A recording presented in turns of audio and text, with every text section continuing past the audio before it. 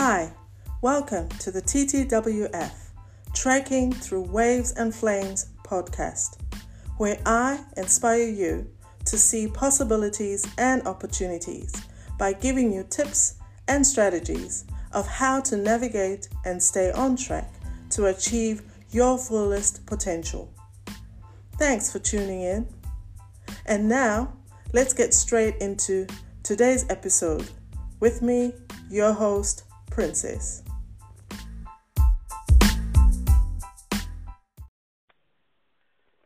Hello, everyone. I'm really honored and humbled to be given this opportunity to share with you. And I was asked to talk about looking after our families in this world, in this environment that we live in. And so I thought I'd start by, just briefly, what is family? What is a family? And a common understanding of family in the Western English-speaking world is that it is two parents and their children living in the same house. However, those of us that have come from places like Africa or Middle East, we know that family has a much wider extension. Family includes grandparents, it includes aunties and uncles, and so forth. And these things can be challenges to us as families, and they can be advantages as well, but they have a huge implication of how we do life as families. Anyway, so what are the pressures that families face these days? What are the pressures on the family? And there are many of them and many influences and many challenges. And I've got a brief list here, but it's by no means exhaustive and it's not all of them. It is just some of the challenges that I thought about as I was preparing for this. So there's work. Parents work longer hours. We work multiple jobs because, for most immigrants, the jobs that people have less job security or they don't pay well, so you end up juggling two jobs or working in a job and doing something else on the side. And so this is a challenge because you get home, you're tired, the children still need you, you don't have time for your spouse and things like that. Children's activities are also a challenge these days because part of, helping the child to succeed, parents feel that they need to get involved in a lot of activities, piano lessons and dance and sports and library and all sorts of activities in the hope that they will succeed at something or they will make something out of it or we might discover their talents. Things like church programs, those can be demanding. You're expected to participate, you're expected to attend, you're expected to be involved, and that can be time consuming and it can pose some real time constraints, especially if you're working full time and you've got younger children and things like that. And also even extended family. Like I mentioned before, for us the idea of family is much wider than me, my husband and my child. So extended family can also make some demands. For some of us that come from Africa, they expect you to be sending money, they expect you to be looking after them, they expect you to be supporting them, because in their minds you're living in the Western world, you're living overseas, and so you've got money. And so that can put, a lot of pressure on us, because if it's your parents, you have an obligation to look after them, you have an obligation to provide for them, and so forth and so forth. And also peer pressure, can be a challenge, because who have you befriended? Who have you surrounded your family with?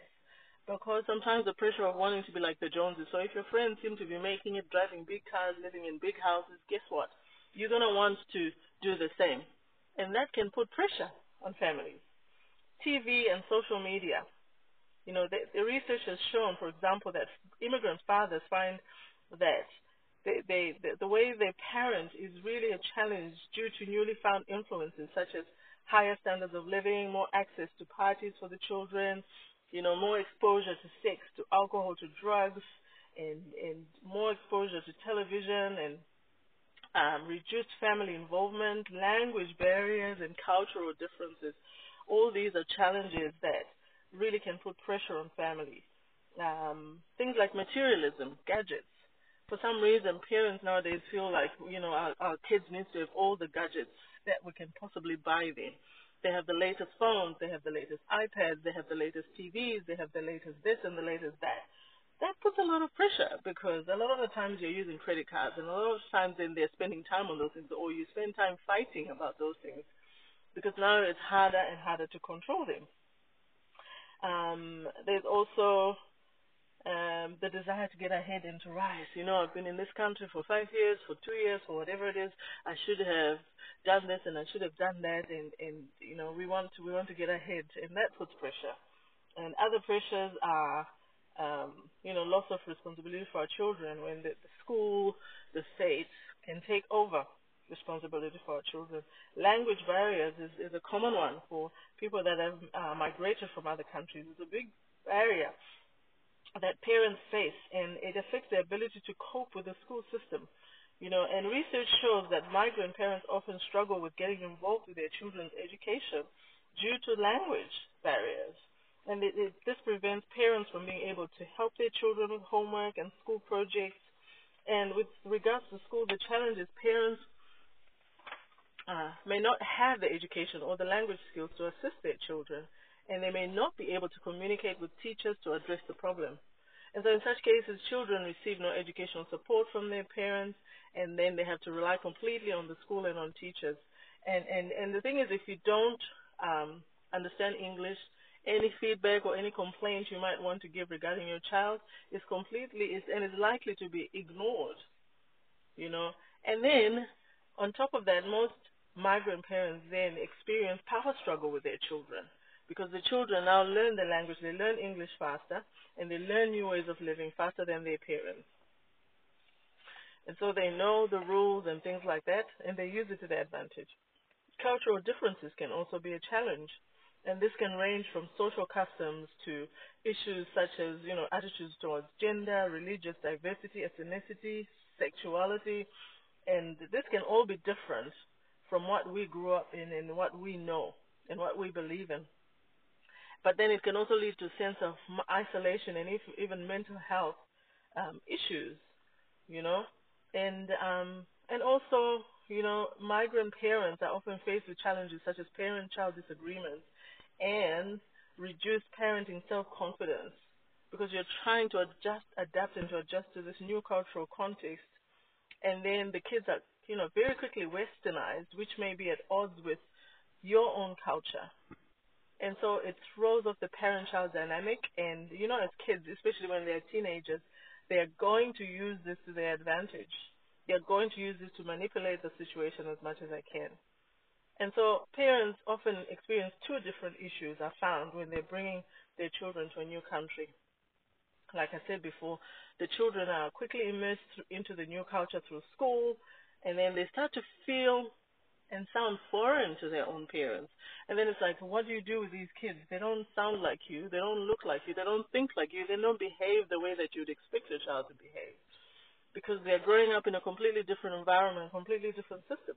And then there's also racism and discrimination, and many families face bullying, discrimination, and isolation as a result of cultural differences, because you look different, you have different traditions, you eat different food, you clothe differently, your mannerisms are different.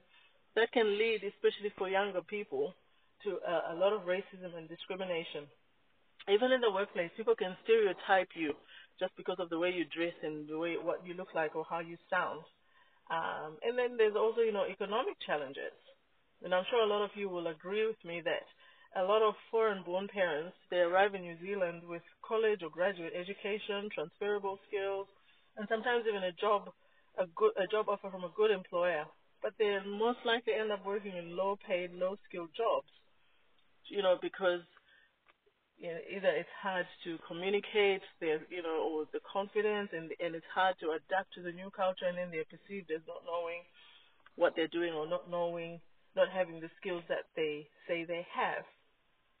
And so you find that these families, immigrant families, end up, living in poverty, and they're exposed to harsh and adverse conditions such as unsafe neighborhoods, lack of resources, and facing discrimination at work, like I said.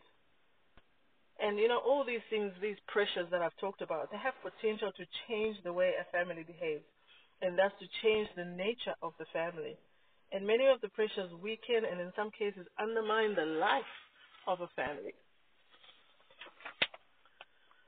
So the migrants must overcome these significant challenges to ensure their family's well-being. And this is not just for migrants, but even for families in general. And they can do this by, taking back responsibility for our families. In many cases, others have taken responsibility away from the home for things the home should do best. In many cases, this has been with, the agreement of parents, either because the parents feel unequipped or because they are persuaded that, the school can do a better job or the system can do a better job, etc. And some things have been taken away, like subtly, like for example through electronic media, and so the social media now becomes the place where your children learn. It teaches your children all sorts of things. So what we need to do is to take back responsibility for teaching the faith, our cultures and values, behavior and respect to our children. We also need to get involved in activities and places that the children go to. Right? Research has shown that when their parents are involved and when their parents know what's going on and when the parents are supportive, migrant children have lower rates of drug use and sexual risk-taking, and they are more likely to succeed in school. So get involved in things that your children do. Don't be too busy working. Don't be too busy trying to pay for that big car or the big house. Get involved. If it means taking it in turns, but at least one of you should get involved. If you're a single parent, get support from friends, but try by all means to get involved. TV and social media, don't be ignorant of technology. Be on social media, and up to a certain age, have access to your children's social media accounts. Manage screen time, limit screen time. Don't let your kids spend the whole day on your phone or the whole day on the iPad. And don't say, for me, technology is too hard. I can't do this, I can't do that. I just let these children do it. No. Learn. Don't be ignorant. Learn how to get on the internet. Learn to be able to put security measures on your internet so that you can see what your children are accessing and you can control what your children are accessing. Learn. If you don't know, find people that will teach you. Friends. Be mindful and intentional about who you befriend as a family. Who are your friends? Who are your family friends? Do they have similar values as you? And pay attention to the kids that they have. Children can be molested by older siblings of friends or relatives of friends. So be careful of sleepovers. Just because your child is friends with the little one, don't forget the little one has a big brother. And school sleepovers. Don't let your children just go and sleep into houses that you've never been and parents that you don't know just because they go to school together. Be very careful. Be very careful. When my daughter was growing up, I was very particular about whose house she slept over, and many times I said I'd rather have the children come to my house because then at least I could keep an eye and I made the time to make sure that I was there. Sometimes it's hard, it's difficult. I was working night shifts, I was working full-time, I was studying, but I made time. And I just made it clear that she knew there were certain places that she couldn't go, and a no was a no. Language barriers, from jobs to schooling, to simply finding your way around to buying things. Learn the language of the land. Learn some English. However you choose, at least learn the official language of your country. In New Zealand, it's English. Or if you want to learn Te Reo, that's up to you. There are courses, there are colleges that you can go and do and learn the language and learn the culture. But don't say goodbye to your native language for good. And in this world that we live in, it's actually an advantage for your children to be able to speak more than one language. If they can speak your African language and French and English, even better. And it's good, and it might work to their advantage. Even for you, it might actually land you a job because you can speak this language, you can be a translator, an interpreter, or whatever it is. And also keep communication with your child's school. Attend functions, attend school camps. Have an email address so they can communicate with you and they can talk to you and tell you what's happening with your child. When it comes to dealing with schools or when a language barrier gets in the way and helping kids with homework, again, schools, social services, and community groups, they will be able to help. Seek help. Ask for help as to how you can help and support your kids. Make time, go to school camps, do what you got to do. Cultural differences. What can we do? It's important to accept that values will be different and that this is something that you cannot control. You live in New Zealand, it's not going to be like Africa, it's not going to be like Afghanistan, it's not going to be like whatever country you came from. So accepting different values doesn't mean you have to take them on as your own, but you have to learn to respect them in others. And that's very important. Prejudice and racism, we talked about that. Teach your children who they are, that they are not inferior or lesser humans because of where they come from or because of the color of their skin. Make it your family's principles that you contribute to the society you live in. Be a part of the solution and not just the burden, because sometimes that's what ends up, annoying people. They feel like you come here as refugees, they support you, but you don't even give back. You keep taking. Where the opportunity is for you to give back, to contribute, to do something, do it. Don't just be a burden. Your ethnicity or skin color is not an excuse. The fact that you can't speak English is not an excuse. There's many places that you can work. You don't need to be talking all day long. And like I said before, learn the language. Or at least volunteer at your child's school. That's another way of giving back. Yes?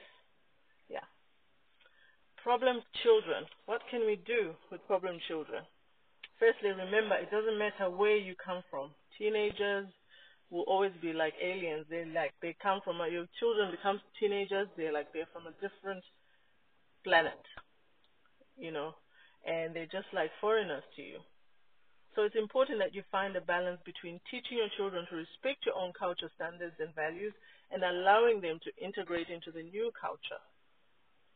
Because they live here, they're growing here. You cannot afford to isolate them and try and raise them up like they're in Africa. You will just succeed in either they'll be fighting you all the way or you just confuse them. So you have to find a balance where they respect your own culture standards and values, but they also integrate into this new culture that they're growing in. Ultimately, one reason to migrate is to give your child a better life. And in order to achieve this, you will have to accept a level of integration in them. Discipline is a big one, and I'll probably finish with that. Part of looking after our families is to make sure that our children are appropriately and properly disciplined. You don't want your children to grow up like wild animals because they'll just end up in prison. And you did not come from your country or from Africa for your child to end up in prison. So parents that fail to respond to their children, fail to form a healthy and loving bond with their children, and they use inappropriate discipline techniques, have children that express multiple areas of concern and developmental problems. Where we come from, physical discipline such as spanking have been found to be widely practiced and effective. Parents who use timeouts and take away rewards such as playtime or toys can just be as effective. So it's not just about hitting your kids. There's other ways that you can discipline them. The key is to be consistent with it. Don't say one thing and do something else. Don't say, I'm going to take this away. I'm going to take this away a million times. If you say you're going to take it away once, second, twice, third time, take it away. Because children quickly learn that you don't keep your word. You just threaten, but you don't do anything about it. So be consistent, and you'll find that hitting you doesn't even need to happen. Besides, it's illegal anyway. Enforce consequences once you threaten to do it. So if you say, I'm going to send you to bed, then do it, right? So for this behavior, this is the consequence. And then you make sure to enforce it. You'll find you don't have to do it too many times before they understand that no means no, that sit down means sit down, eat your food means eat your food, go to bed means go to bed. Everything doesn't need to be negotiated, a negotiation. It's tiring, it's frustrating, and at the end of the day, you end up not going anywhere. And you can't leave discipline to one parent. If you're a two-parent family, in most African cultures, the discipline of the children is left to the fathers. Wait until your father comes home. No. Both of you have a responsibility to discipline your children. Speak the same language. If you have said something, make sure the father knows, or vice versa, so that your child doesn't play you against each other. Be a team, otherwise your children will play you against each other. And be parents to your children, not your child's friend. At the same time, have an open door policy with your children so they know they can come and talk to you anytime. but they need to know they're not your friend. Your child needs to know that they are loved no matter what. Many of us didn't grow up being told I love you by our parents. It's just not part of our culture. So tell your children that you love them. Because in this environment, in this world we live in, it's important for them to know that they are loved, for them to know that they are safe, that no matter what they do, that will never change. Yes, you might discipline, yes, you might do things, but you always love them. Show them that you love them. Don't discipline out of emotion. Equally, don't reward them because you feel good, etc. So don't discipline and don't reward out of emotion. No. Because that can be manipulated and that's never reliable. Publicly praise your children. Say you're sorry. African parents are not good. I don't remember my dad ever saying he was sorry to me. But say you're sorry. Acknowledge your shortcomings. If you've made a mistake, if you've messed up, apologize to your child. And, so that they know that you're human as well. And they know that you value their feelings and you don't want to hurt them intentionally. Children learn from what we do. And they learn from what we don't do. And they learn from what we say or don't say. Be a role model to your children, even when no one is watching. Don't just be good when they're watching, even when they're not watching. Make it part of your lifestyle to be a good role model. Yes? And then to the parents, live for each other and not the children. Don't let your lives be about your children. Everything is about the children. Live for each other as well. The life of the family depends on the love of the parents for each other. It's not helped by making the children the center of your life or by making material prosperity the focus. Children need parents' love more than their money. We think, if we give them everything, they'll be happy. But, ultimately, they need your love more than anything else. And they need to see you loving each other. And they need to see you having a relationship. So it's good that you have time for each other. And it's good that you show your children how to love. Because your sons will learn how to be husbands from the way you treat their mother. Your daughters will learn how to be wives and mothers from the way you treat their father. They will learn about marriage from you. And also, as parents, as adults, give up the delusion of keeping up appearances. Stop putting the pressure of fame and reputation on your family. You want to be like these people, like those people, da da da da da. So just focus on your family, and that'll make a difference. And dealing with guilt and mistaken expectations and wrong desires. We may feel guilty because we have not brought up our family same way as other people, or we may have had wrong aims to bring up our children. Don't expect your children to be what you want them to be, or to be what you wanted to be but didn't get a chance. Does that make sense? Well, I'm going to stop here. I wasn't given, too much time, and I think I've probably gone over my time way too much. But I really hope that this has helped somebody and that this will help someone. And remember, it's a journey. It's a learning process. We're all learning. We're all growing. And keep growing, keep learning, and it gets better. You just have to believe in yourselves, and you just have to trust that you were given those children because inside of you is the ability to be the best parent that those kids need. Thank you.